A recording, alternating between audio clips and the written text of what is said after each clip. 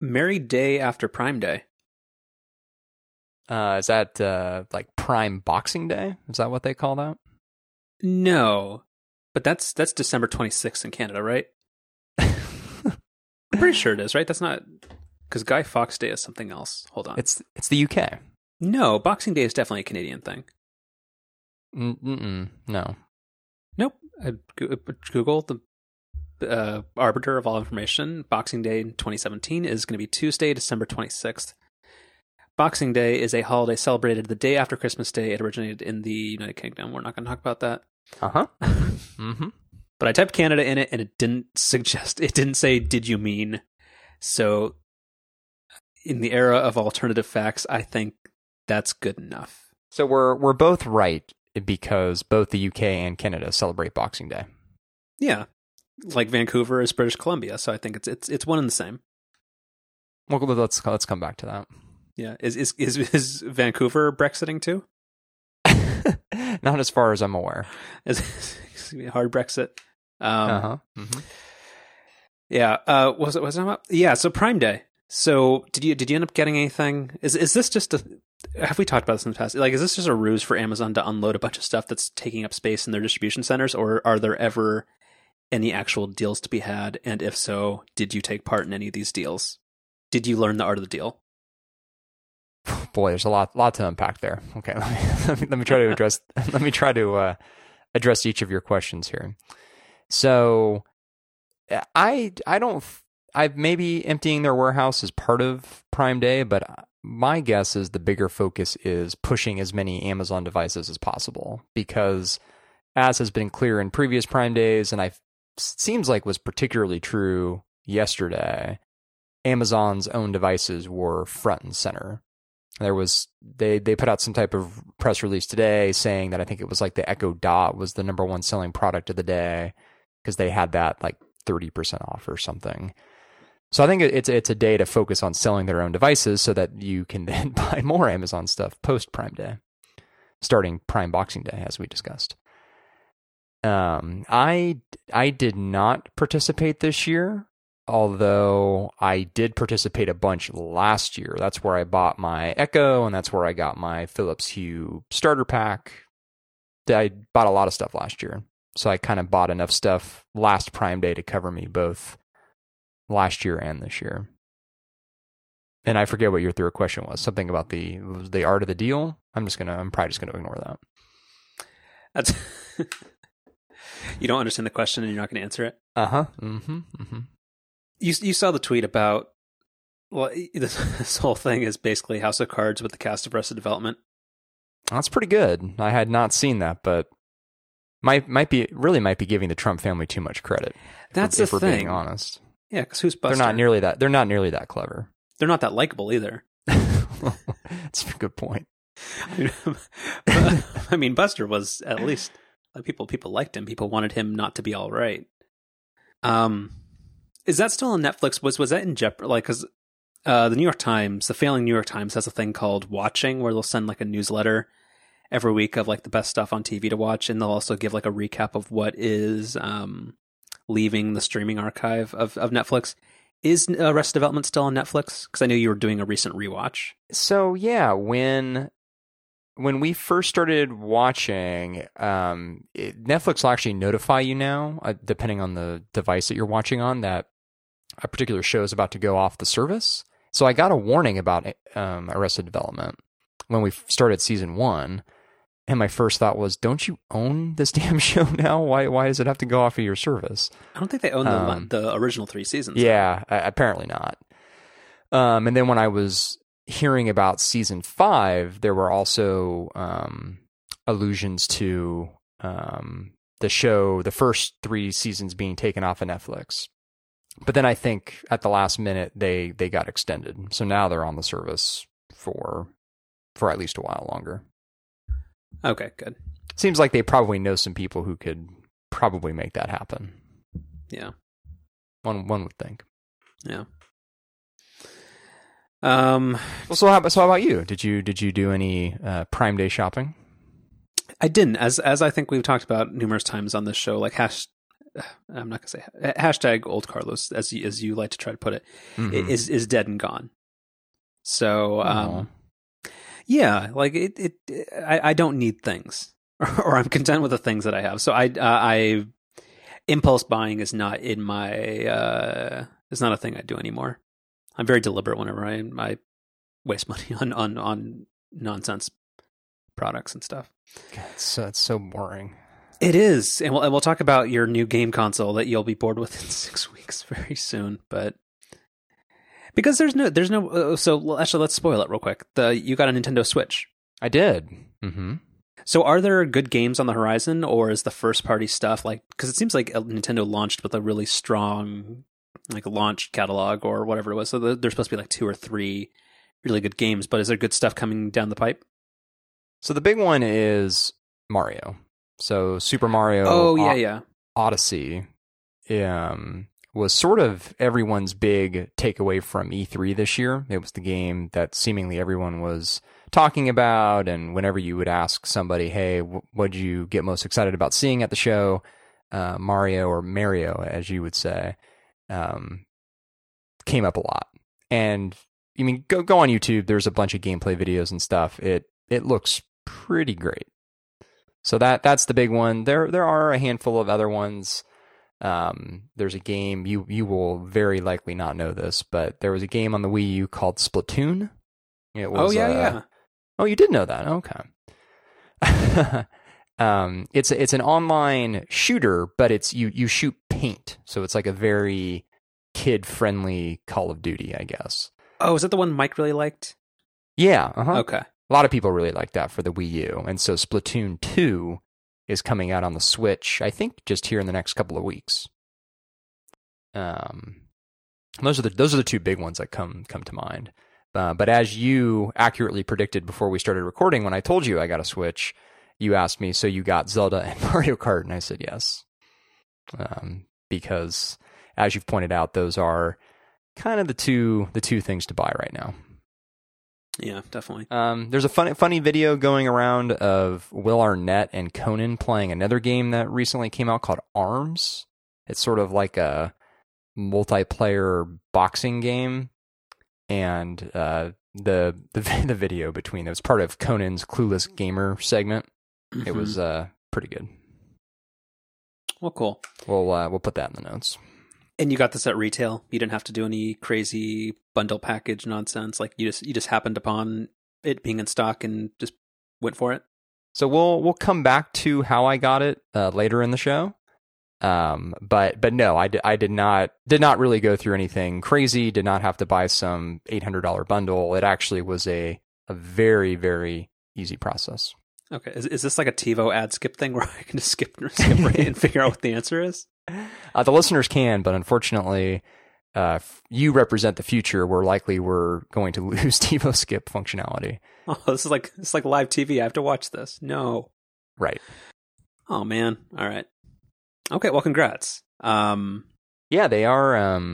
As I've mentioned on the show, they're tough to get. You really can't just log on to Amazon and get one next day Prime to you. Yeah. Okay. Well, actually, going with that. So I have this is not a very strong theory, but who do you think is more likely to deliver single payer healthcare sooner, Amazon or the federal government? Tough question. Yeah. So I only say that jokingly, based off of Amazon Prime. Do you have the numbers up? Because I remember you posted this earlier today. Like Amazon Prime subscriptions are like up to like 89 million households or something. Like it is insane. Like it's basically like Amazon Prime is now like having electricity. Wait, it's like more people have Amazon Prime now than cable subscriptions, right? Exactly. Which seems really kind of shocking, just because it seems odd that if you had said, because when did Prime launch? It was when we were in college, right? Maybe halfway through college. I definitely remember signing up for it in college, but I didn't sign up for it right away, so I don't remember exactly. But yeah, okay, sounds roughly right. Let's say it launched in 2008, because there's no possible way of looking it up. Like in 9 or 10 years, to think that like it would feel that a $100 a year shipping club membership would feel like a compulsory part of the American experience and like to be a functioning unit of like the economy, you probably would not have bet that. Like $100 for the privilege of shopping reliably at Amazon, just like, I don't know. They really pulled something quite special out of that whole thing. Well, and specific to our T-word show, I think the other thing that I never would have expected when first setting up for Amazon Prime was for 10 years later for it to be the place where I'm going to get digital books that's going to come on Amazon's own hardware, and that I'm going to be able to order more stuff from Amazon using a lady in a can that they also make. Like all the kind of devices and services that also now are, well, not necessarily come with Prime, but are at least associated with Prime. Not something I would have ever seen Amazon doing, when the whole Prime thing started. Yeah. I mean, I would say that a little bit differently in my case, which is like that I would never have thought that Amazon would have such a broad and varied focus, but at the same time also using that broad focus like in a way where it's all focused on selling more stuff. Right. Like it makes sense. They have their hands in so many different cookie jars, and they're a tablet computer company, they're an e-reader company, they're a voice and AI technology company. They trying to put cameras in your house. They're doing all this weird stuff, but all of it, oddly, even though it's not specifically stated, is all towards the goal of really them being the central retail force in somebody's life. So it's just also disparately focused, but also surprisingly laser focused. Right. Well, and also just surprisingly good. I mean, there are plenty of examples. The Amazon phone, more recently, early impressions of the Amazon show have not been super positive. But by and large, the Kindle, for example, is a fantastic device. I continue to be more and more impressed by my Echo the more that I use it and the more services I integrate it with. There's a lot of really good stuff that Amazon does. AWS, of course, probably being the best example. Not only are they doing a lot of different things, but for the most part, they do those things really, really well. Yeah, and even when they don't, Amazon has proven to be a company that's able to iterate relentlessly to try to find a way to make it work. Right, or like in the case of the Amazon, was it just called Amazon Phone, Prime Phone? I thought it was called the Fire Phone. Fire Phone. That's right. They got rid of it. So in a fire sale. Nicely done. I don't know if they actually called it that, but I know for a while it was going down to $99 for a phone that I think it literally retailed like alongside the iPhone in terms of being priced as a premium phone at $600. Yeah, it's probably a mistake. That premium phones are priced at $600, or that Amazon priced theirs? That Amazon priced theirs that way. Okay, I'm going to make my case. Premium phones are going to cost a lot more. No, as we'll happily get more into here. I've never seen so many people on the internet be so wrong. And well, should we just get into that? No, we're not, because we're going to have a happy first half of the show. Okay. Because you're going to have to get that censor beep thing that you used a couple episodes. Like, got to figure out a way to script that in inside Logic. Yeah, I'll write up an Apple script for that. Yeah. Wow, you are being extremely impressive in terms of being an actual legitimate hardcore Mac user. No, I just know a lot of buzzwords. But AppleScript is a buzzword from 1989. Well, I also listen to a lot of Jason Snell podcasts. Yeah. So yeah, what was I going to say? Amazon Prime providing single payer health insurance. I think that was the. Oh, that's where we got off on this. Mm-hmm. But so there was a lot of Amazon related news, and we'll just kind of go through like a couple like rapid fire things right now. So so that's the Amazon Prime subscription growth thing, which is astounding. and that so much of it has happened, like the exponential. It's kind of like those charts Apple always shows, or actually maybe Amazon charts as well, where like Apple shows like the compute performance, like the graphics performance of their of like the A chipsets and that kind of stuff. Like Prime grew really steadily and has just like absolutely taken off in like the past 2 to 3 years. So like, I mean, bravo to them. But on that note, so Amazon apparently is going to create or outsource some type of like Geek Squad competitor. And apparently that did not was not received well by investors in Best Buy and other types of companies.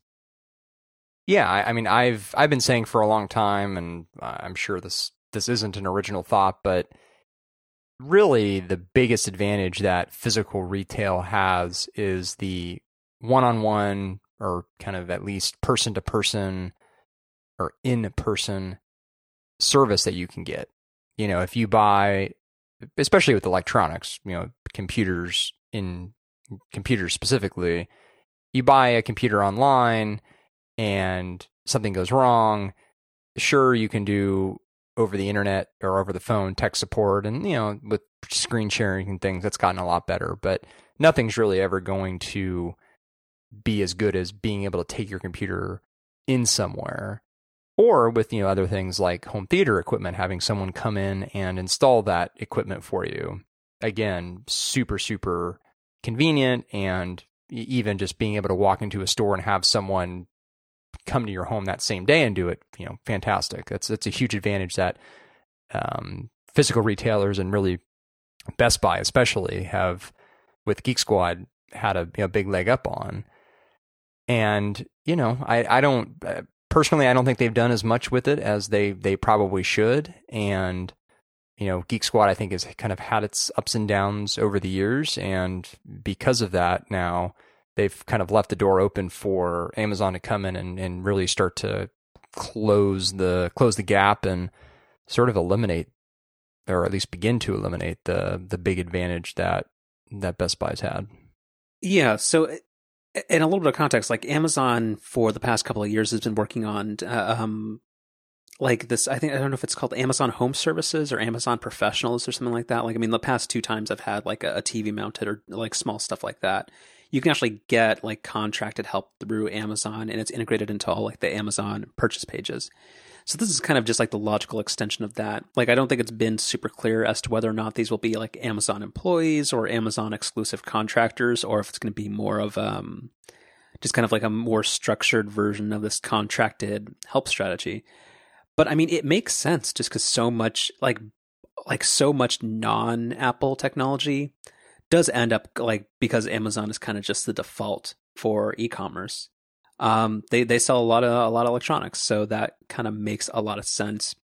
And like you said, does take away kind of one of those key brick and mortar advantages of a Best Buy. Or are there any other consumer electronics retailers left? Like, other than like just kind of like those stores within a store, for like Costco has a small electronics section. And like you mentioned, because you got your Switch at Target, like there are like Circuit City's gone. Was it called Good Guys? I think that's gone. Like, there's no other electronics retailers, are there? Not major ones, no. Yeah. Do you know what Best Buy's called in Canada? Oh, I used to. You should know this because of Boxing Day. Right. Well, and the fact that I worked there for 5+ years. It's called Future Shop. Yeah, that's right. That's right. Yeah, good times. So yeah, so I thought that was interesting. I mean, like, we don't have a whole lot of details of what that's going to be yet, but pretty cool. Or not cool, but I mean, an interesting development. Do you have much on? Because there was a story earlier in the week about QVC and HSN, which are channels on TV that were oddly some of the first to go high definition, which is the only interesting technology part of this. They're merging for some reason they're merging to compete with Amazon. Yeah, I mean, they're in the same boat as a lot of retailers, in the sense that they're just trying to find ways to keep up with Amazon. And, you know, I actually, when I was a kid, I totally remember watching HSN. I'm serious. Like there was a period of time where I was super into that. And what did I buy? I bought, I think, one of those, well, it was given to me as a Christmas gift, but one of those Casio keyboards with the light up keys that taught you how to play certain songs. So hold on, wait, was this life size is the wrong word, but is it one of those ones that was designed for like kids like 6 to 10 where it's kind of like lap sized, or is it one of the ones where it was kind of not piano sized, but like it was an electronic keyboard that's kind of piano sized? The latter. Like it had a stand you put it on. Oh, very, very nice. I got my first telescope from HSN. I think a couple of other things too, I'm sure, but we're gonna leave all this in because this speaks to nerdy 9-year-old Ryan. Yeah, no, it totally does. But to transition it back into a relevant topic here, it actually speaks to what at the time was a modern-ish way to shop. I mean, online shopping existed at the time, but this was certainly pre-Amazon. I don't personally ever remember me or my family ordering anything online. I'm sure we must have, but nothing stands out. Like either you went into the store, you ordered by catalog, or you ordered online, or ordered not online, ordered over the TV. So we've come a long way, Carlos. Yeah, I kind of remember like I never ordered anything off that, but like sometimes because can I say the can I go off into like a really dumb story? Oh, please. As a family, we like because we both grew up in like a similar area, like in Orange County.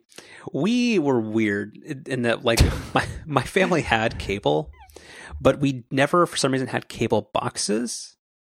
Oh, we didn't either. So, but the thing was, like, there was always like channels like 2 through like 78 or something on whatever Cox Communications like digital or like expanded basic or whatever the hell it was called. But the thing is, we only had like regular TVs, and our TVs only went from channels 2 to 36. And then one day, because I'm amazing, we got like a newer VCR, and I figured out that the VCR had an like expanded tuner. So you can watch channels beyond 36, and it was like Christmas in July. Yeah, come to think of it, that must have been the reason we got channels above 36 or whatever, because we used to record a lot of TV. Mm-hmm. We were TiVo before TiVo, if you will. You had the old what was it called? Like the T120, like you had to record on EP, otherwise you only got 2 hours of video. Right. Yeah, there was no skip mode on that.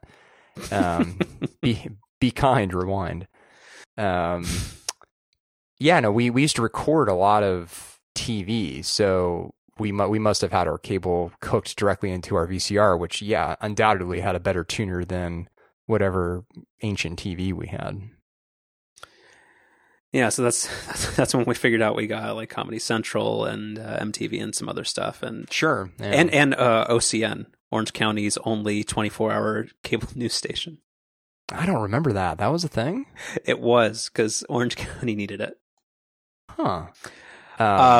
Just to bring this full circle, we talked a little bit about Arrested Development earlier in the show, and I always forget one of my kind of favorite bit characters in that show is John Beard. Oh yeah, because we totally would watch John Beard, like actual news reporter. Yeah, Fox 11 News at 10. Yeah, every weeknight. Right. Yeah, it's just I think I've said this before on the show. I'm sure I have. I love people who are just super self-aware, like he is, and can just totally lean into.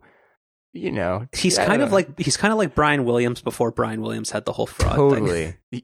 Like, you know what I mean? Yeah, no, like when he was on 30 Rock and stuff, and you're like, this is amazing, and then he had his whole little thing. Yeah, but he's working past it. He is. He has an MSNBC show, and he's fine now.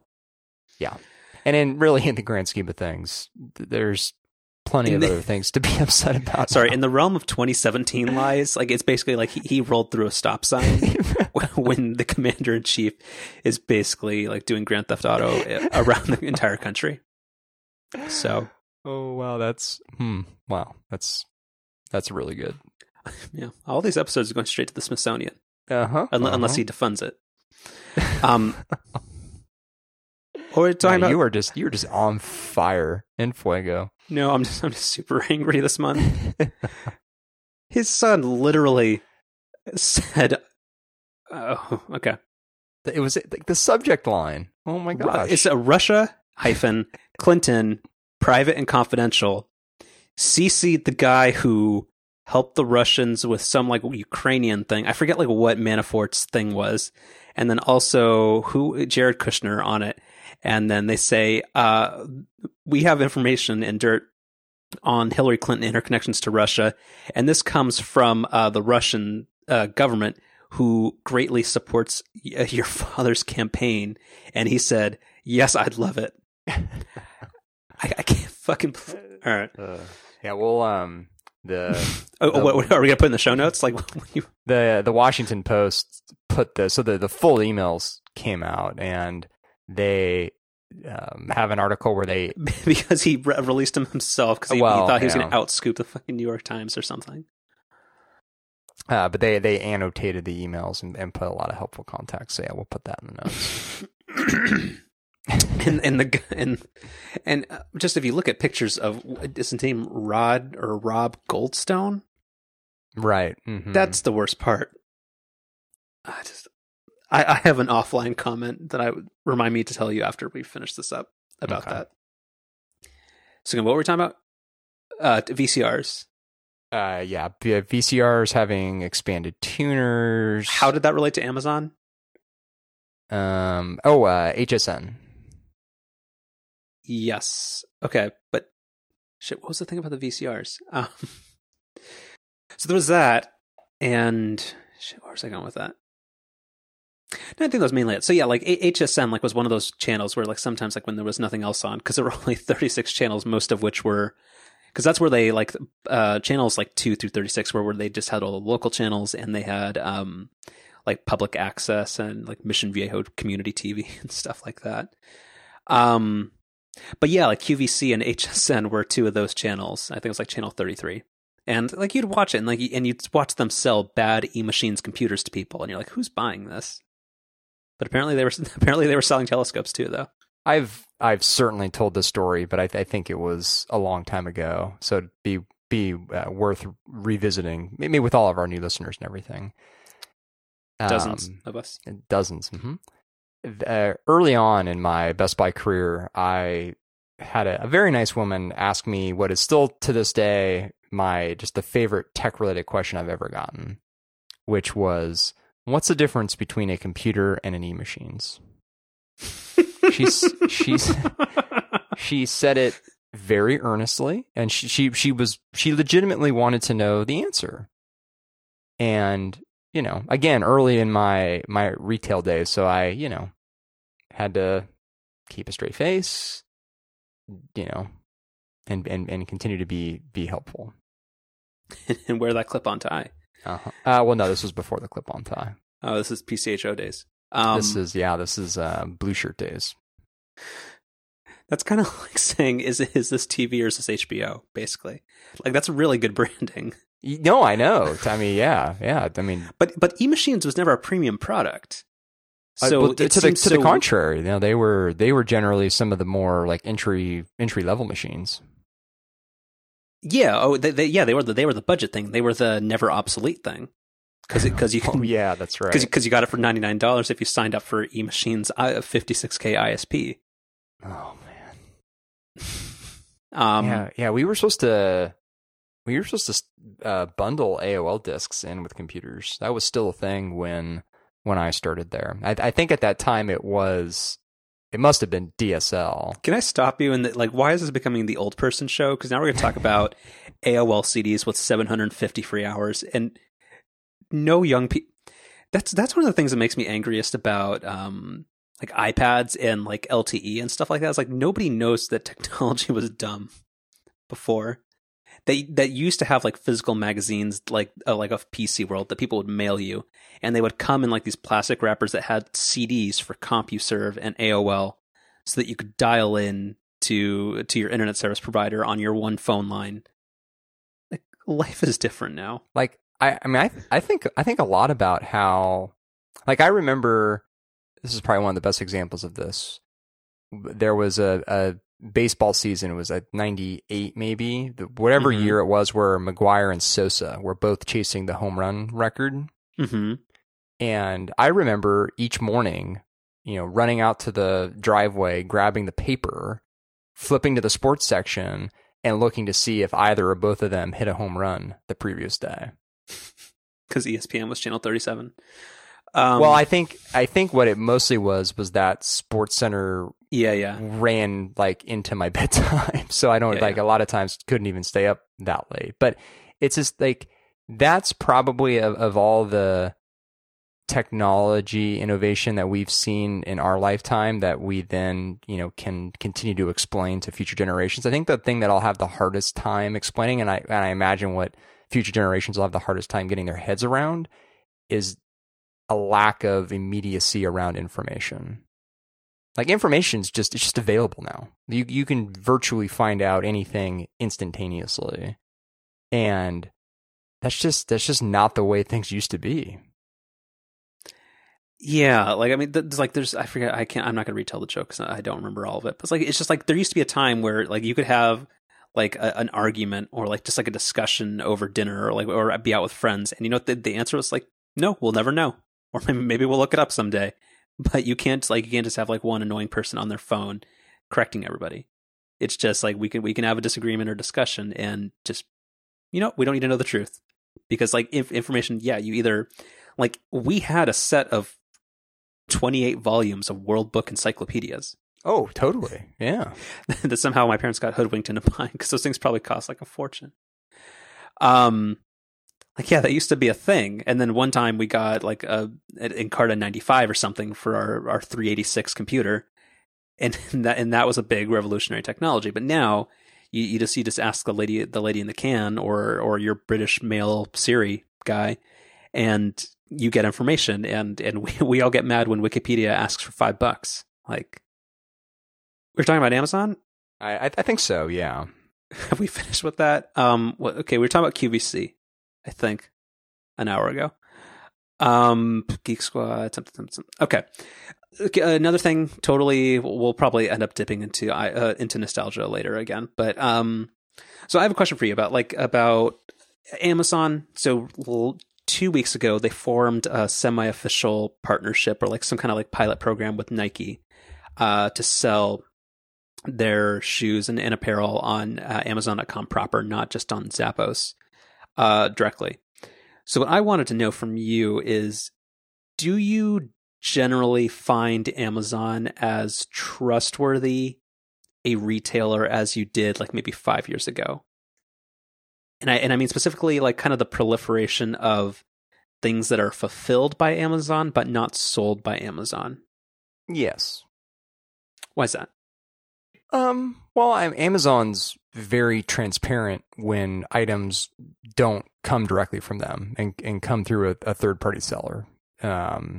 If that transparency wasn't there, then this would be a very different answer. But I mean, that information's put out there right for you. And in fact, they even differentiate between, hey, this is a product that's being sold by and shipped to you by someone, and then, hey, this is a product that's being sold to you by but is being fulfilled by Amazon. I mean, there's all these like differentiators they put in, so they're very transparent about it. Well, sure. So they are with that. I guess maybe what I'm asking is like 5 years ago, like, it just seems like far less stuff actually is quote unquote shipped and sold by Amazon. And when something was shipped and sold by Amazon, you could always like be fairly certain that, this is a brand new in box, factory sealed, direct from the manufacturer, like honest to goodness, legitimate product. And I don't know, maybe it's just that through the third-party seller and fulfilled by Amazon programs that there's now just far more products being sold, and maybe that's skewing my perception of this. But it just feels like way less stuff is actually sold by Amazon themselves. And with those third-party sellers, my reliability of having kind of like the standard Amazon experience, and also never having to wonder, like, is this a legitimate or a knockoff product? Is it going to be like in retail packaging? Like that confidence for me and that actual like experience of receiving stuff seems to have gone way down. I definitely know what you're saying, but my personal experience has actually in some ways been exactly the opposite, where I feel like more and more of what I'm buying from Amazon is not only being fulfilled by Amazon, but is being manufactured by Amazon. It seems like that doesn't count. Just the fact that, like, well, I mean, the fact that they're selling like a lot of the stuff that you want to buy is stuff that Amazon themselves manufactures. Like, that's just the market changing. Like, of course, that's going to be the case. But I'm saying, like, if I go and right now, like, let's say I'm envious of your Nintendo Switch, which I kind of am, and I click on it, I go and click on the first result, and it says there are 3 in stock, and it's $423.98, which seems like a really weird price, doesn't it? Because it is being sold by Support for Missions and fulfilled by Amazon, gift wrap available. Like, what the hell is that? Well, that's the stuff where, like, that's a product I expect to be brand new, and if you don't have it, say out of stock, because what is Support for Missions? Well, I mean, you can click through, and don't they have like a vendor page, don't they? So, actually, how do I do that now? I actually forgot. I mean, that's kind of a tough example, though. Name another product at random, and let me just try an experiment. How about that fancy OLED TV we both want? But they're actually good about TVs. I remember when they shipped me that broken one and then replaced it very promptly. I'm sure UPS broke it, but I mean, I don't know. I did toothpaste. But no, why would you're killing me? What else? TiVo Bolt. Okay, sure.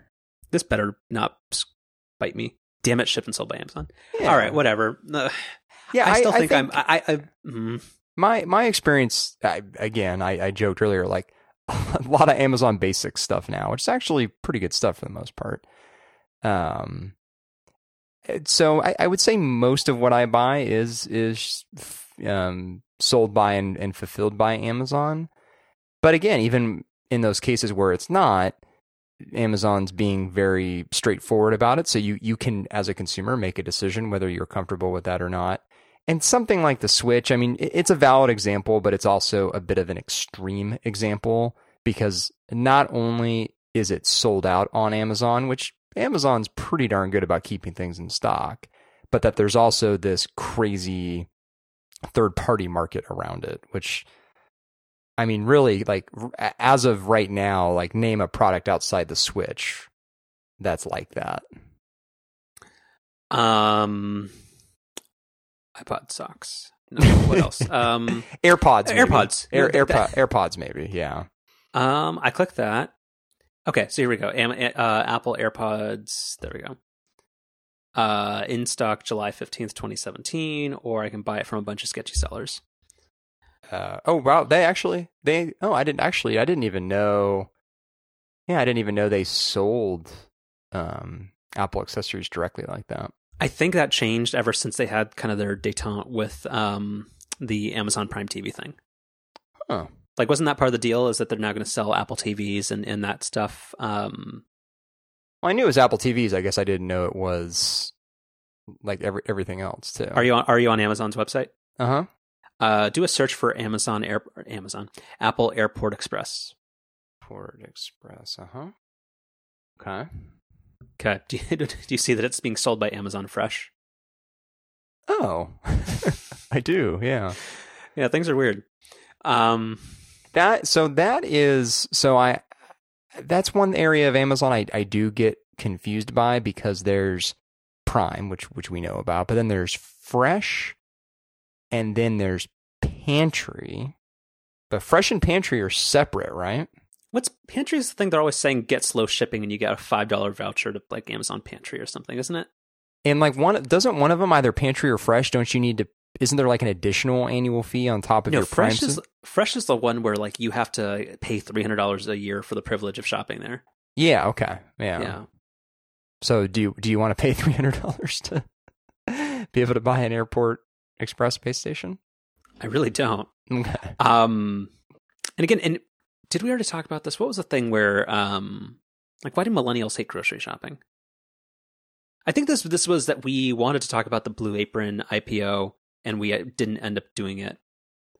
But like the fact that they keep making it sound like it's so onerous for people in their 20s and 30s to go grocery shopping. Yeah, we talked about that. Okay, and your contention was it is not that way, right? And that if anything, grocery shopping is relaxing. Well, for me personally, sure. Good. Okay. Yeah, Blue Apron's having some trouble, as is Snap, and their dancing hot dog's not doing anything. I mean, maybe the part we didn't get into with Blue Apron when we initially discussed it is, I mean, it's just a freaking competitive space. I mean, it seems like every day there's some other food or ingredient delivery or recipe delivery, whatever, service. So it's just a tough, low margin competitive space to be in. In Blue Apron, do they just ship through UPS, or how do you get the stuff? It's been almost 2 years since I did that initial trial. I don't I don't remember how it came. Okay. All right then. I think that's pretty much it for the Apple stuff. Or Amazon stuff. Yes, there are a lot of A words. Mm-hmm. Were you the one that put the brandless thing in here? Oh, I did, yeah. So what's the deal with that? Because I looked at it, but I didn't actually totally understand it or read that much into it. So what is this? So this is a startup that just got a bunch of funding, which is why it popped up on TechCrunch, where basically what they're doing is they're selling a bunch of everyday essentials. So like even on this picture at the top of the article, there's like maple syrup, gluten-free pancake mix, and Keurig, although don't call it Keurig, coffee pods. And wait, is it Keurig cold with a K? I think you're thinking of Keurig 2.0. Anyway, so the idea of this company is DRM, right? Mm-hmm. Okay. That they got rid of. I think Coffee DRM is still one of my favorite show titles. Did Steve Jobs do a thoughts on K-Cups? Right, exactly. It's pretty good. Rest in peace. Yeah. I miss Steve. I do too. So brandless. So they a bunch of everyday household goods, $3 each. And the trick, or the what makes this unique, is that they're, as the name implies, they don't have a brand. So it's just Brandless's own, product description on each item, and that's it. So there's no Kellogg's, there's no Crest, there's no Keurig, there's no whatever name brand you'd be expecting to see. No, and nice. This is not a nice. This is not as we just joked. I mean, this is not a new idea. You go into any drugstore or grocery store, and you always see, house brands. So this is just sort of taking that to the extreme, where it's just, hey, this is just basically all kind of like, in air quotes, our brand of stuff that we're selling. And it's pretty interesting. Because and this is kind of the question that we can get at. Like, when you go into a drugstore or a grocery store, do you buy like the house brand stuff, or are you still drawn to like name brand items? So it depends, and I actually think this kind of crosses over into the cheap dad thing I was going to talk about. But certain things I'm very brand loyal and specific, and many other things I will totally do the Whole Foods 365 or the what's the Target one, Market Pantry. And like, no, I a like lot of times Home Essentials or something. Yeah. Like I'll totally do the cheap thing, but some things I am like what was it a couple days ago? Like cooking spray. I'm very particular about getting Pam. Cooking spray. I will not buy the Market Pantry or whatever the off-brand one is. So, have you done like a comparison between the two, or do you just? There are certain products that I have bought the generic of, and I have ended up super unhappy. Okay. With. We won't get into it, but okay. Yeah. We'll look for your 2,000 word article on household nonstick kitchen sprays. Sure, I'll post it to Medium tomorrow. Okay. It'll be the only non-CEO stepping down for sexual harassment post on Medium. Yikes. Sorry, not to detract. Well, actually, please go ahead with whatever you're going to say, and then we'll talk about the $3 thing. I just was going to say that I'm the same way, where certain things I'll just go with whatever's cheapest, basically, and then other times I'll stick to the name brand. I can't really tell you there's like some big grand system behind that, though. Well, you like what you like. Yeah. There's one time I bought off-brand Q-tips and I got burned by it. Wait. Can we pause there for a minute? No, we're going to keep going. But that is the thing that sticks out. Let's come back to that. Like sometimes you buy something that's like you're like I'm gonna buy the generic, and you're like I got screwed. Sometimes you get like it's an anchor product like that, like this is a good generic thing. Like it's Amazon Basics. Like I'm happy with this, but I'm sure there's Amazon Basic stuff that you can buy that's like just absolute crap. So like it's just how it goes sometimes. Man, I really want to know what your Q-tip story is. Like I don't know. Like it's like what do you call it? Who's what's that one guy's name?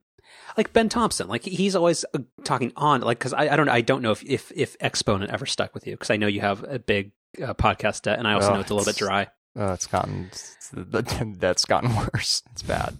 Yeah, it's like the trade deficit. So you go to so he's always talking about like CPG products, like that's the whole thing of why there's just so much brand advertising in the world, just because like there's certain brands where like you just hope that like a young person grows up with a product like that they find some brand affinity where they're like, you know what, like I'm only ever going to buy Crest toothpaste because like that's what I grew up with and I'm going to use it until I die. So that like Unilever or Procter and Gamble or whoever gets like 80 years worth of traction out of you by just spending money on advertising. And some things do stick that way, but there's a lot of things where consumers are going to be like super fickle about it and they just don't care. Like one of the weirdest things that I think a lot of people don't realize is like just like Trader Joe's is one of the world's biggest and most successful like house brands or like generics. Because like Trader Joe's doesn't make anything. They just outsource it to a whole bunch of other people and price it well. And they have like enough essentials at a really reasonable price and a whole bunch of like kind of out there stuff. Like, like those Pop Rocks sugar cookies from a couple episodes ago. It's like, I don't know, like this concept can work because I think consumers are flexible about that type of thing, and there's some things they're really not picky about. Oh, I think it definitely can. I mean, honestly, like when I saw this article pop up this week, it was one of those things where it's just you look at it and go, oh, damn it, why didn't I think of that? It's a great idea. What else recently have you thought of? Why didn't I think of that? Well, the biggest one is Uber, of course. Oh. But then related and a little more recent and not quite that big of scale, Chariot. I mean, Chariot was just like I knew it. Yeah, well, because for me it solved the exact problem that I had the 2 years leading up to their introduction, which was there was just not an easy way for me to. Well, I could get to BART pretty easily, but like getting home from BART was difficult, and it just was a problem staring at me in the face. Yeah.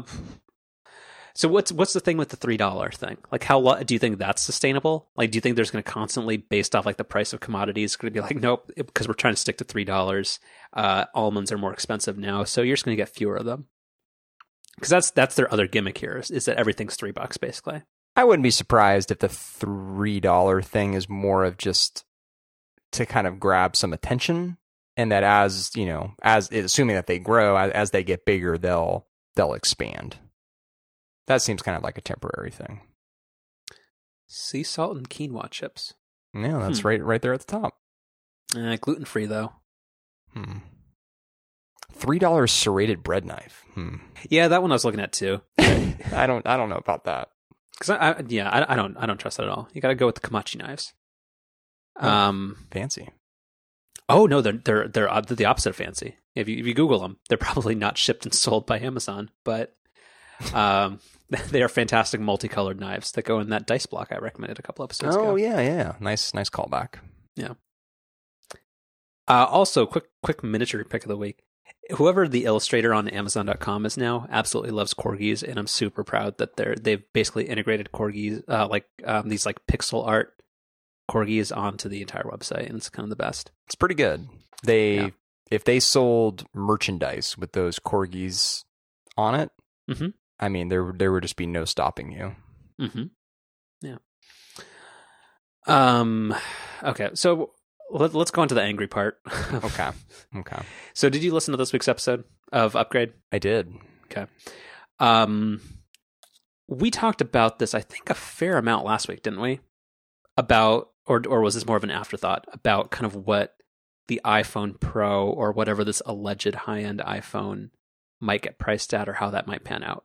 We did talk a lot about it, and my point, which I think was also brought up on Upgrade, was, rightly or wrongly, not really trying to pass judgment one way or the other, many consumers don't think of cell phone pricing as being one lump sum as the way you would a computer or almost everything else that you buy.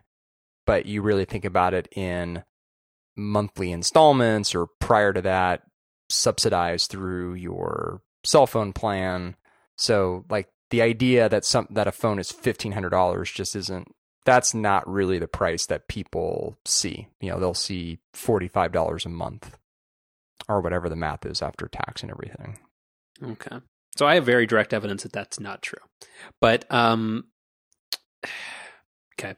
So the whole point of this, to catch people up, is that there have been persistent rumors that there's not only going to be an iPhone 7S and 7S Plus, or whatever the new ones are going to be called, there's probably also going to be a higher end model that mirrors something closer to like the Galaxy S8, meaning it has like an edge-to-edge OLED display, and is maybe more of a cutting-edge phone than one would expect. So again, to summarize, you agree with kind of the, like, so John Gruber on Daring Fireball had a kind of an analysis and like an article about how he thinks the pricing might shake out. Do you generally agree with what was in that article? Yeah, I do. And can you briefly summarize what that was about? Yeah, so let me pull this up here. So, you know, what does he outlay here? So he thinks there's sort of like two scenarios. So scenario one is where you've got a 32 gigabyte 7, kind of like that, he calls it like the 7 no S for $549. That ramps up through the 7S and the 7S Plus, and then that would then lead to the iPhone Pro. Going again starting at $549, and then I think what is he outlines something like starting at like $1099 or $1199 for the iPhone Pro. Yeah, and he's been kind of one of the main people who's been dropping kind of hints that he thinks that this phone is probably going to be fairly pricey. So I guess my question for you, or kind of maybe how I want to like spar with you a little bit over this rumor, is why do you think this is actually the case? Like, do you honestly think it's going to be that expensive? And actually, yeah, do you think it's going to be this expensive? I do. Mm-hmm. Okay. Why? Well, I think at least I'm hoping it's going to be a premium phone. I mean, it's going to have a significantly better screen. I would hope it have a significantly better camera. I think there's the possibility it would even have a different processor, although I'm maybe a little less sure about that. The fact that you can have a screen which is bigger than the Plus phone in a body that's like the same size, if not smaller than the regular phone, is incredibly appealing and probably technologically not easy to do. Okay. So, okay, well, let's pause there. So the last 2 points you made, I think, are dead in the water immediately, because Samsung is the one making the screens for Apple, and they've done it. and they've done it in a phone that costs between between $750 and $850. They have the S8 Plus that has an edge-to-edge display that's curved glass, that is OLED, and they've done it and put it in a phone with a very speedy modern processor, and it retails for $820. So I think that's out, or that reason doesn't hold up. Well, maybe I misinterpreted your question. I mean, I'm not suggesting that Apple has to sell the phone at these prices, but the reasons I listed are reasons why they can. I'm not saying that if they don't, they're selling it at a loss. I mean, Apple across the board with all of their products sells their products at a very, very nice premium. I mean, is there any other major hardware manufacturer who operates at scale that has margins of 30 to 40%? I don't think so. Is there? Not particularly. And that is one of the things that the Apple has generally held not a dominant position in terms of overall market share, but they've always held the lion's share of profits in the smartphone business. So, I mean, I think that's your answer there is, I mean, Apple's, I think, going to charge the prices that Gruber's outlining, because they can. Because an iPhone Pro can command the prices that he's outlining. I mean, I will very likely buy one. Okay, so again, like the point of that, it's going to have this nice edge-to-edge display. Okay, yeah, that I strongly disagree with.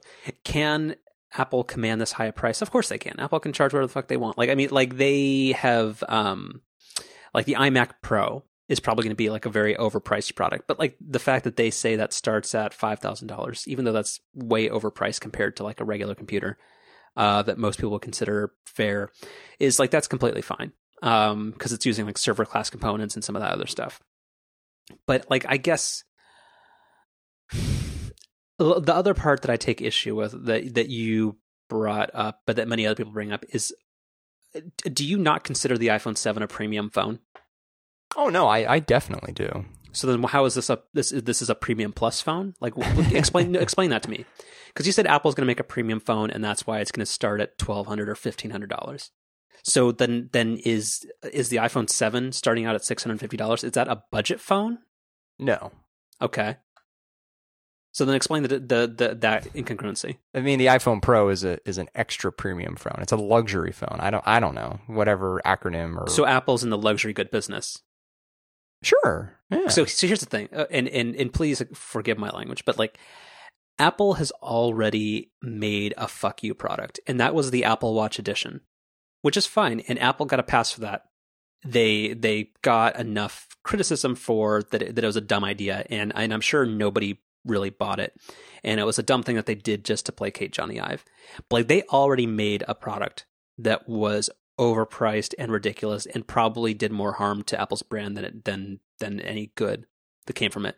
Like, I don't think any dream that the Apple Watch Edition made it like hang closer to the ultra high end watch market came true at all. I think it was just a weird one-off product that was tacky that nobody liked. I don't see the Apple Watch. They brought up the Apple Watch Edition on Upgrade, and I don't agree with that comparison at all for two reasons. One is because we're talking about $1,200 to $1,500 versus what was $10,000 to $20,000, so it completely different scales.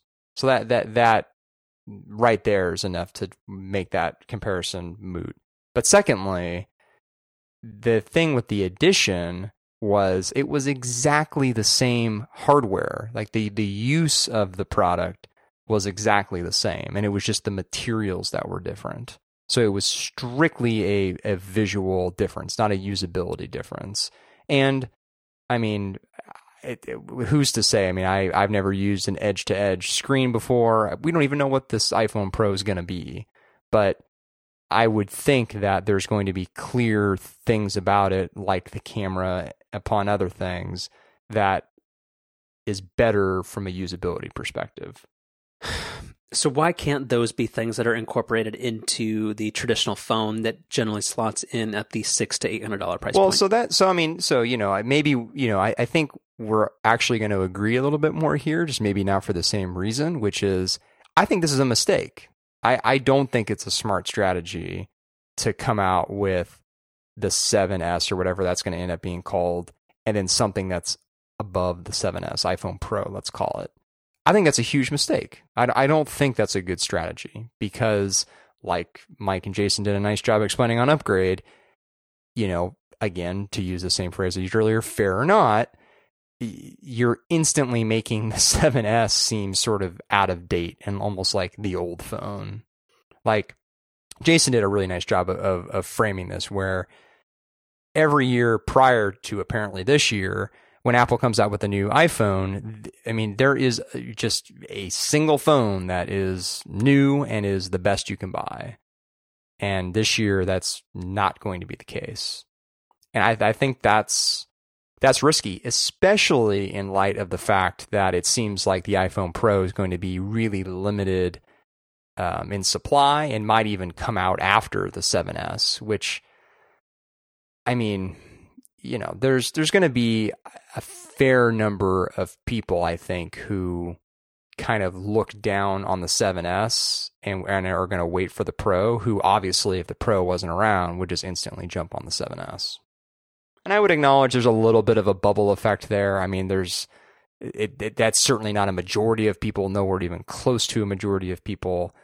I mean, there are plenty of folks who today walk in and buy an iPhone 6. They don't care that there's a 6S or a 7, and that will continue to be the case, and that's fine. But I do think for a lot of people, it's just going to be weird when Apple comes out with this new phone that there's instantly something better than it that they make. So I think a lot of that's fair, and I'll get to a little bit in a minute. But I just want to clarify again. So if the iPhone Pro or whatever happens to exist at this price point, like, what does that make the 7S? Like, if we now have this like ultra premium phone, is the 7S still a premium phone? I mean, we're talking about. I'm about to talk about two products that haven't been released yet, so it's a little tough to say, but I think the comparison between the iMac and the iMac Pro and the iPhone and the iPhone Pro will be pretty similar. I don't think you get to do that with phones. Well, and it also, the iMac Pro is going to be something along the magnitude of like 5 times the price of an iMac, whereas no, it's like a competent iMac is $2,000 to $2,025. Well, okay, double. So maybe it's closer. Like I just, because what really has been frustrating me, perhaps irrationally so, over all these discussions, has been that like people keep seeming to propose that Apple has not been allowed to make a premium phone, which if you like, and I know it's not a fair comparison to Android, but like if you look, there are Android phones at $50 to $100, which are crappy. There are entry level Android phones that are like $150 to $250 that are actually decent. There are pretty strong Android phones that are like above middle of the road phones for like $300. And then you have the premium phone space where like the Samsung Galaxy S8 and the LG G6 and a lot of other phones kind of exist in that $600 to $750 range, which is also where the iPhone 7 hangs out. So that is the premium of the market.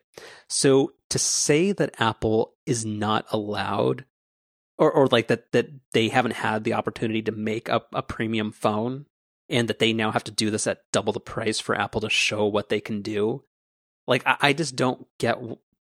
Then is the regular iPhone going to suddenly drop to $300? Like how? What is Apple being held back from doing? Like Jason kept making this point, like that Apple feels like because they have to make things in high quantities, and because they have to keep things price competitive, which again I disagree with the fact that they think $700 is cheap, that like they can't make the best phone that they want to. You don't think the supply thing's a big issue? I don't think it matters. Well, but I think it does, right? Because Apple can't just go out and get any component it wants at any quantity it wants. I mean, it's constrained by that stuff. But then they can wait a year to do it because nobody else is going to be able to. Okay, but no, that's like no. Hold on, but that's okay. Fine, I agree with you there. I mean, but you're talking about whether Apple should do it this year or whether they should do it ever. I'm with you that I think splitting the market this year is a mistake, and that if they can't do it at the right price, they should wait a year. I'm with you there. Okay. But I do think that's a really fair point, because I mean I guess I don't have the numbers handy, but I think that, I mean, the iPhone significantly outsells any individual Android phone, right? I mean, by an order of magnitude. I don't have hard numbers on that, but I don't think so. I think if you compared global iPhone 7 to Galaxy S8 series numbers, like, I don't have the numbers, but I think it's fairly competitive. Like, I don't think it's like a Milwaukee Bucks Warrior situation. Okay. Was that a good analogy? Sure, yeah. Like, and then, like, so, okay, so let's back up a little bit. Like on principle, do you buy the argument that Jason was making that Apple feels hamstrung by their success and that they are looking for an opportunity to make that, like, out there cutting edge phone, price be damned, market be damned, just to show that Apple can still do it? Like, I don't think Apple, like, whenever anybody says, like, Apple can't innovate or that this is a stale design, I don't think the fact that they are limited to a phone that costs $700 is what's holding them back. I think that's selling Apple short, and that's just a cheap excuse. Well, but this was exactly Jason's point. They can do that, but can they do that at scale while keeping their margins? And I mean, probably not. But who are their competitors? Samsung isn't selling negative margin phones. I don't know about that. Samsung isn't.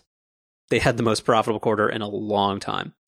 They had the Note 7 thing was weird, but again, if you compare another major manufacturer that is hamstrung by the fact that they have to sell phones in volume and have somewhat decent margins, like, I don't think that's a fair thing to say. Because here's the thing, Apple stuff does command a premium.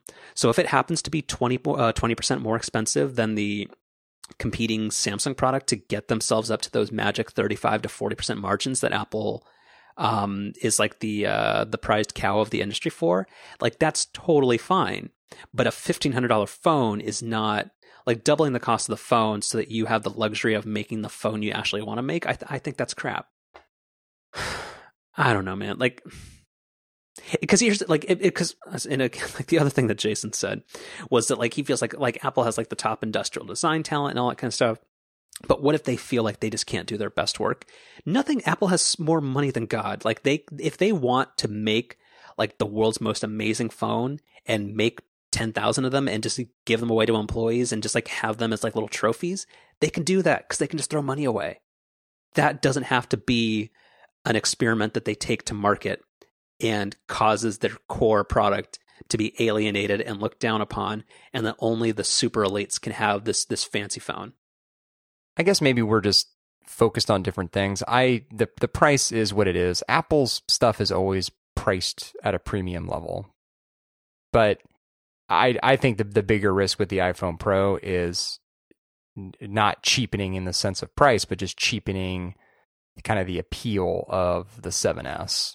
It's just sort of like instantly undercutting the 7S. And that to me feels like a mistake. Again, it's especially if the rumors are true that the iPhone Pro is going to be like trying to get a Nintendo Switch, and it's just like damn near impossible to find. So that I definitely agree with. Yeah, like, I have very, very strong dislike and opinions about just that pricing and that territory in general for something that's allegedly supposed to be mass market or a company that sells this much stuff. But no, I think that what the major point that you have is that, like, it alienating people from wanting to buy what the real core product is the biggest potential harm for the company. like car manufacturers and certain people like that can make those like extremely high end cars. What's a good example? Like Ford is allowed to have like their like Shelby GT, whatever their fancy super like kind of souped up Mustang thing is, because like that's not going to stop people from buying a bunch of like Ford Edges or Ford Focuses or Foci. Because like they're just playing in different fields. But like if Apple, like the leader in consumer technology, and is it the most valuable? Like it overtook Exxon, right? It's the most valuable company in the world, right? I think it's bounced It's back one or and two. forth. Yeah. Yeah. Like for them to say, here's the next big thing, and right, it's being priced at twice what everybody already thought a rather expensive premium smartphone was. Like I think that's where it gets into trouble, and I think that does beg the comparison of why is Apple, or begs the question that Apple is churning out yet a fourth iteration of the iPhone 6 design, and Apple's idea of innovation can only be achieved at twice the price, which I think is insane. Yeah, that part we agree on. And here's the thing, like if there was one that debuted at $13.99 and it hopefully actually does have Touch ID, you'd buy one. I'd buy one. Yeah, but we're not everybody. No, like we're like technology nuts, and like I would rather eat TV dinners for 6 months every meal if it meant I got to have like a really, really awesome phone. But I think it's really straightforward. I'm sure I've said this before. I mean, my iPhone is by far and away my most used device every single day. It's not even close. So, with that in mind, I always want to have the absolute best. Just like, if I was someone who did graphic design or did a lot of other heavy computer work, something like, the iMac Pro would probably be very appealing to me. But that particular product's not, because I don't do that type of work. But with the iPhone, I do a lot of heavy stuff on it every single day. And so I want the best with that. Very fair. So let's see. I am genuinely super interested to see how this plays out. So your bet is that they do this. Oh yeah, I think so. I mean, when was the last time there was an Apple rumor that was this widespread? I think it's just John. Like it is like R. Gurman and Ming-Chi Kuo and like the lead Apple rumor releasers, or like those people. Like, are they saying this? Because I really think it's just mainly John. No, it's not John. I mean, John was one of the last ones. His take was Apple doesn't give a shit about anniversaries. They're just going to treat this year like any other year. He was one of the last to acknowledge that, oh yeah, Apple might actually do something special for the 10-year mark. Well, no, but is that is that the narrative? Are people saying that they're going to go all out and they're going to pretend like this is the 20th anniversary Mac all over again? I guess that's not a super widespread rumor, but I think that's what they're going to do. Okay, so let's get some on the record stuff real quick. So what's your wager on what do you think the pricing is going to be, and what memory capacity is it? I think it's 2 memory configs, probably either 64 and 256 or 128 and 512. And well, I guess that will then probably, if it's 64 and 256, I would guess the price is $10.99 and $11.99, or maybe $12.49. And then if it's 128 and 512, maybe it's like $12.99 and $14.99. And is there just one screen size or 2? Just one screen size for the Pro. Yeah. Okay. I think option 2 for you is right. I think if this actually does happen, which I think would be really dumb to do, it's going to be 128 and 512 for $12.99 and maybe $14.49 or something like that. The thing that is, I think, more interesting about this product, which we've, I think, discussed last week or the week before, is, kind of around Touch ID and around whether there is even going to be Touch ID and where it's going to be. I was thinking about this a little bit more. I think what I was trying to get at, and what I still think is true, is there's a delay with this stuff, where I think at one point in the iPhone Pro's life cycle, this was an issue. Like, can we put Touch ID under the screen? Do we have to move it to the back? Do we just get rid of it at all and go with this face thing? Like, I think there was a point 6 months ago, a year ago, where like those decisions were being made, and that information is kind of just now trickling out. So I think whatever Apple's going with, that's been locked down now. But I do think that's kind of interesting. Is what are we going to end up with? Because it's got to have Touch ID, right? It has to. Don't put me on the record. But if it only has this dumb alleged face detection thing, like, I don't think I'd buy it, because that's a product that's objectively worse. It has to have Touch ID. I think it has to. Yeah. Like, I don't think Touch ID sensor on the back is the end of the world. The Pixel does it. The S8, the G6, like a lot of the other Android phones do it. Like, you can want your edge-to-edge display, but to have to look at your phone all the time to unlock it, and also like they talked about this on ATP, like, where like that leads to so many other complexities. Like, what if you don't actually want to unlock your phone, but you happen to be staring at it? Right. Like, this is objectively worse in so many ways. Right. If they want to say like that's like this is like a cool alternative, awesome. But if like that would be removing. That'd be like the Model X only coming. They're like, no, you don't get door handles anymore. You have to use a smartphone app to do it. But it's a really cool smartphone app. But yes, it's way worse. So if we're gonna draw lines in the sand, I think there will be Touch ID. It will be under the screen, and then the facial unlock will be an option. And somehow Touch ID and that face thing will somehow work in tandem. I don't know exactly how that'll work, but. Well, I'm sure you can have both turned on at the same time. Yeah. Yeah. So yeah, so I'm saying $12.99, $14.49, and then returning the cash to shareholders 3 years later when it's all over. Oh yeah, 120. Okay. Do you want to talk about the 1Password thing? Yeah, maybe do that, and then picks of the week. Yeah. Okay. So 1Password is apparently making everybody upset because they are apparently ditching the concept of like standard perpetual licenses, where you can buy a license for a certain version for $45 or whatever, and then you at least own that version, and you can have local vaults and stuff like that. And they're apparently going all in on their 1Password.com subscription accounts, and that its service is going to be mostly entirely cloud-based now, and that everything is going towards subscriptions, which for a lot of people and the majority of customers, I think is probably better. And it's a simpler way to do it, so that way you're not having to worry about, am I buying a license for Windows for 1Password, and then for iOS, and then for my Mac as well.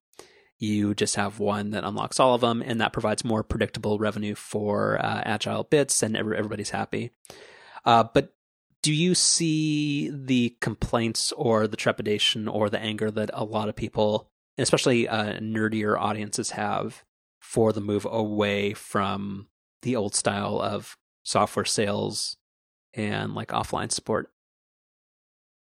Well, I do in this particular case because of the security angle around it. By and large, I'm pretty comfortable with subscription pricing.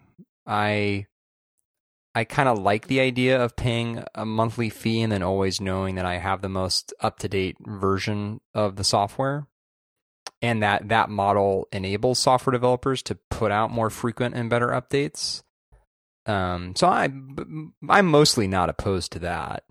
But I think with 1Password specifically, the concern is around having a local vault which you have control over versus essentially offloading that vault to 1Password and having them manage it. I mean, for me, I didn't move over to 1Password's subscription service until I had to, because it's the only way to have both a work or a team account and your personal account all in the app together. Prior to that, I just stuck with the Dropbox integration that they had. And it's not really so much that I don't trust Agile Bits, but it's just, I kind of liked the idea of having my vault, with me, or like where I kind of managed it. Yeah, you want, like, if there's some security breach, you want it to be your fuck up. Yeah. And, I totally get that. Yeah. Yeah. And, like, I'm, I am of the internet age, I guess. And I'm used to, Our conversation earlier doesn't really back that up. But yeah. Fair enough. But, I go into privacy issues eyes wide open, but by and large, at least with, trustworthy brands, sort of go with it. Like, Google doesn't freak me out. Microsoft doesn't freak me out. Amazon doesn't freak me out. Like, I, by and large, trust what these companies are doing with my data.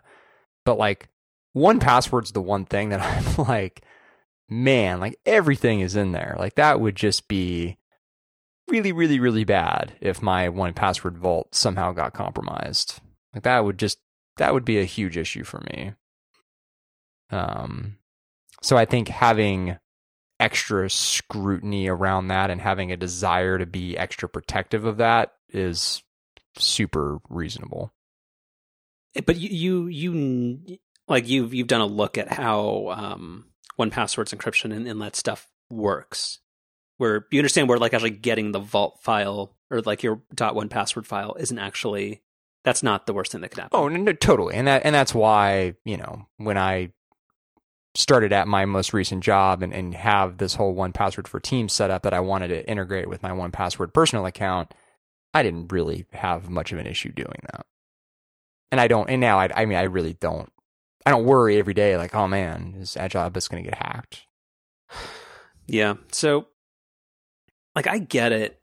And this is kind of a bummer, but I understand where they're coming from and what the reason for this is. Because, like, a lot of companies are doing this, like, subscription revenue is the future, like, because that is the most sustainable way to run a business. It makes your operating expenses and your incoming revenue and all that kind of stuff more predictable, and allows you to plan better for like R&D projects and like new things you might want to do. Well, and we've made this joke before, but, like, I will happily keep giving Agile Bits my money for 1Password. It is a phenomenal piece of software, and it's completely changed the way I manage passwords. So, for me, paying a monthly fee for something that I really enjoy and get a ton of use out of, I mean, see my Nintendo Switch. I frivolously spend my money in lots of different ways, and subscription services for products I use all the time is not really one of them. Yeah. I don't know. I think it's tricky because it is a bummer to know that you never really own your software anymore. Like, that's one of the things I don't necessarily like about Adobe Creative Cloud and Office 365 is just like that you, like you can pay $120 for a year's worth of Office 365, and then the moment you stop paying for it, you have literally nothing to show for it. Like, that's kind of a bummer, but I get the advantages. So, yeah, I don't know. I think it's tricky. I don't necessarily see the privacy concerns immediately, but whatever keeps Agile Bits in business for longer is good. It's good enough for me. Yeah, I completely agree with that. All right, let's do some picks of the week. We have a lot of stuff that'll get carried over till next week, but that's all right. Yeah, well, we're in the dog days of summer, as you say. So I'm sure there'll be a slow week. Yeah. All right, let's go first. Okay. So I alluded at the beginning of the show that this was going to be related to my purchase of the Nintendo Switch today. And it actually occurred to me today that I had not made it a pick of the week back when I originally used this. But this is iStockNow.com. Have you heard of this? Is this the one you linked me to? Could have been, yeah. So back in, I guess, what was it, February, this was how I ended up getting my pair of AirPods. where just like the Switch today, they were really tough to find. And iStock Now, through some magic, I don't know, I immediately identified when one of the local Apple stores here had them in stock. I was able to click the link in the email alert they sent me, which took me to the page to do in-store pickup, which I was able to do, and then go pick them up an hour or two later. And exactly the same thing happened with the Switch, was it 2 weekends ago, I went over to a friend's house, they had a Switch, kind of got me thinking again, like, oh man, like this would be really cool to have. Like, this is a really great console. And so yesterday I finally got around to setting up an iStock Now notification for the Switch. I actually wasn't even aware that they did anything other than Apple products. I think they started with just Apple products, and now they do a lot more. And sure enough, woke up this morning, said, hey, all of your local Targets in San Francisco have it in stock. Not only did it know that, but it knew the number they had in stock. Again, I don't know how it's doing all this, but drove over. They had exactly the number that iStock Now said they did. And I was, in and out in 15 minutes, like 15 hours after I had initially set up this alert. So that's pretty darn cool.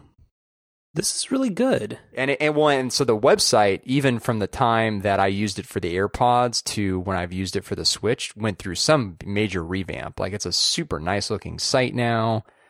It's totally free. I mean, I don't understand how any of this works, but it's it's incredibly reliable. It's awesome. Yeah, the one that I had been checking for a little bit back when I was kind of on the fence about getting a Switch was called nowinstock.net. And the one that you're linking to is a billion times better, because like that looks like actually like real life getting things, and it's also like this website's snazzy. So I think Now in Stock must come up like first when you do a Google search for Nintendo Switch stock, because that was the first one I saw too. And again, I didn't even think of checking iStock Now until recently, because I had thought that they were just Apple focused, which I'm pretty sure at some point they were. So how do they make money? I know I have AdBlock installed, but I don't see a donate button. I don't really see, like, this can't be like an affiliate referral thing. How do they make money? Well, so in order to get notifications, you do have to give them an email address. So I've never gotten any spam or anything from them. So I don't know if that's being somehow used. The technology and the monetization are just not clear to me. Got it. But that's true of a lot of things today. So yeah, maybe this is how they're getting the voter fraud data. Maybe. But anyway, it's wait, they already have a link for the HomePod, man. Yeah. And I think they have a link for the Super NES, which we didn't talk about, but did they already discontinue the NES Classic? Like, is that a legitimate story? Yeah. So they discontinued Why? that a couple of months ago. Well, because they're coming out with the Super Nintendo Classic, and that's coming out in September. Yeah, but wasn't the NES better? No, the Super Nintendo. Well, the original Nintendo is historic, but the Super Nintendo, I think, is considered to be the better console. Did the SNES support Duck Hunt? I don't know if there was a version of Duck Hunt. I'd assume there was. I did not have a Super Nintendo, so I'm not an expert there. I had an NES. What's an amiibo? It's the NFC-enabled little doll things that you can transfer data from various Nintendo systems with, and you get like special unlockables in certain games and stuff. Huh? Never mind. Anyway, like, is this just like a figurine that's also a memory card? Yes. And people have been like collecting them, and it's crazy. Look up the Yarn Yoshi amiibos. It's pretty cute. Yarn Yoshi Amiibo or Amiibo. Amiibo. Mm-hmm. Yeah, they're MII, of course, Nintendo. Right. Oh, what a cutie pie! Yeah. Mm-hmm. Yeah. Aw. Yeah. Okay, it's pretty good. I like the blue guy, not the green one. So yeah, it's incredible how accurate and reliable this service is. I mean, both with the AirPods and this morning with the Switch. When especially like with the AirPods, I at least was able to do like in-store pickup online, and like I got a confirmation saying like, hey, this is ready to come pick up. So like I felt pretty confident about that. But like with the Switch, so I woke up at 6:30, 6:45 this morning. Alert comes through at like 6:45. And I'm like, huh, okay, that's interesting. And then I saw that Target opens at 7. So I thought like, well, I've got plenty of time to go in like before work. Were you prepped to say I'm late because I was going to get a Switch? No, I no, like that's been my thing is like, I've wanted a Switch, but I'm an It's not adult. going to interfere with your life. I'm an adult now, and I can't be camping out somewhere or showing up to work late. Like that, I'm beyond that phase of my life. And I assumed that Target opened at 8, but no, they actually open at 7, at least here in San Francisco. But then I thought like I don't want to like drive over there and then be the jackass that's like, hey, do you have any Switches? And they're like, no, the website's wrong. Go away. Right. Like, no, why do you think that? They used to leave with like cases of LaCroix. But no, sure enough, there were 2 other people there when I showed up, and the very nice Target employee that helped us all out was bringing out the case with all of them, and it was great. Awesome. Yeah. You got to bond with your fellow San Franciscans. No, actually, it was two really nice guys who were there, and yeah, we chatted a little bit, and it was good. Good way to start the day. Cool. All right, so I have one minor pick of the week and one good pick of the week. So let me send you a picture real quick. Okay, so my first pick of the week is a Mac app, which you will appreciate because you're now a hardcore Mac user. Mm-hmm. This is an app that I've been looking for a very long time, and this is called File Loop. So I've been looking for a way to like easily sort, and I really hope I haven't made this pick of the week already. I know, I don't think you have. Like an easy way to sort like large folders of pictures that are not like photos that I've taken. It's like whenever I like save like a cute dog picture off the internet or something, this allows me to sort and browse that extremely easily, sort by date, categorize, get information about it, flag, color code, do a whole bunch of stuff with. So this is like really, really good, insanely fast, way better than using the Finder. And yeah, just an app I've been looking for a very long time, and it's serving me really, really, really. You said really this is well. called File Loop? Yes, FILELOUPE, all one word. Oh, there's an E at the end. So I can't find this. Yeah, Loop like the thing that you'd use like if you're proofing photographs, like the little eye thing. Oh, LOUPE. Yes. Okay, got it. A ludicrously fast file browser for macOS. And that is totally, totally true. Huh, okay. So yeah, so I like it. So I can just point it at like a Dropbox folder full of images or video files or text files or whatever, and it makes it super easy. And that way you don't have to go through and like muck with your Finder settings and try to like find a way for it to look nice and allow you to preview stuff easily. And then like every other folder you want to browse gets messed up. So I like it tons. And I appreciate that the photo that you sent me, I'd say probably almost 50% dogs. So, and I think it's like almost 100% dogs, except for the Tim Cook, Donald Trump things. Oh yeah, I guess you're right. Oh yeah, there's some koala bears there, but yeah, okay. But yeah, pretty good. Yeah.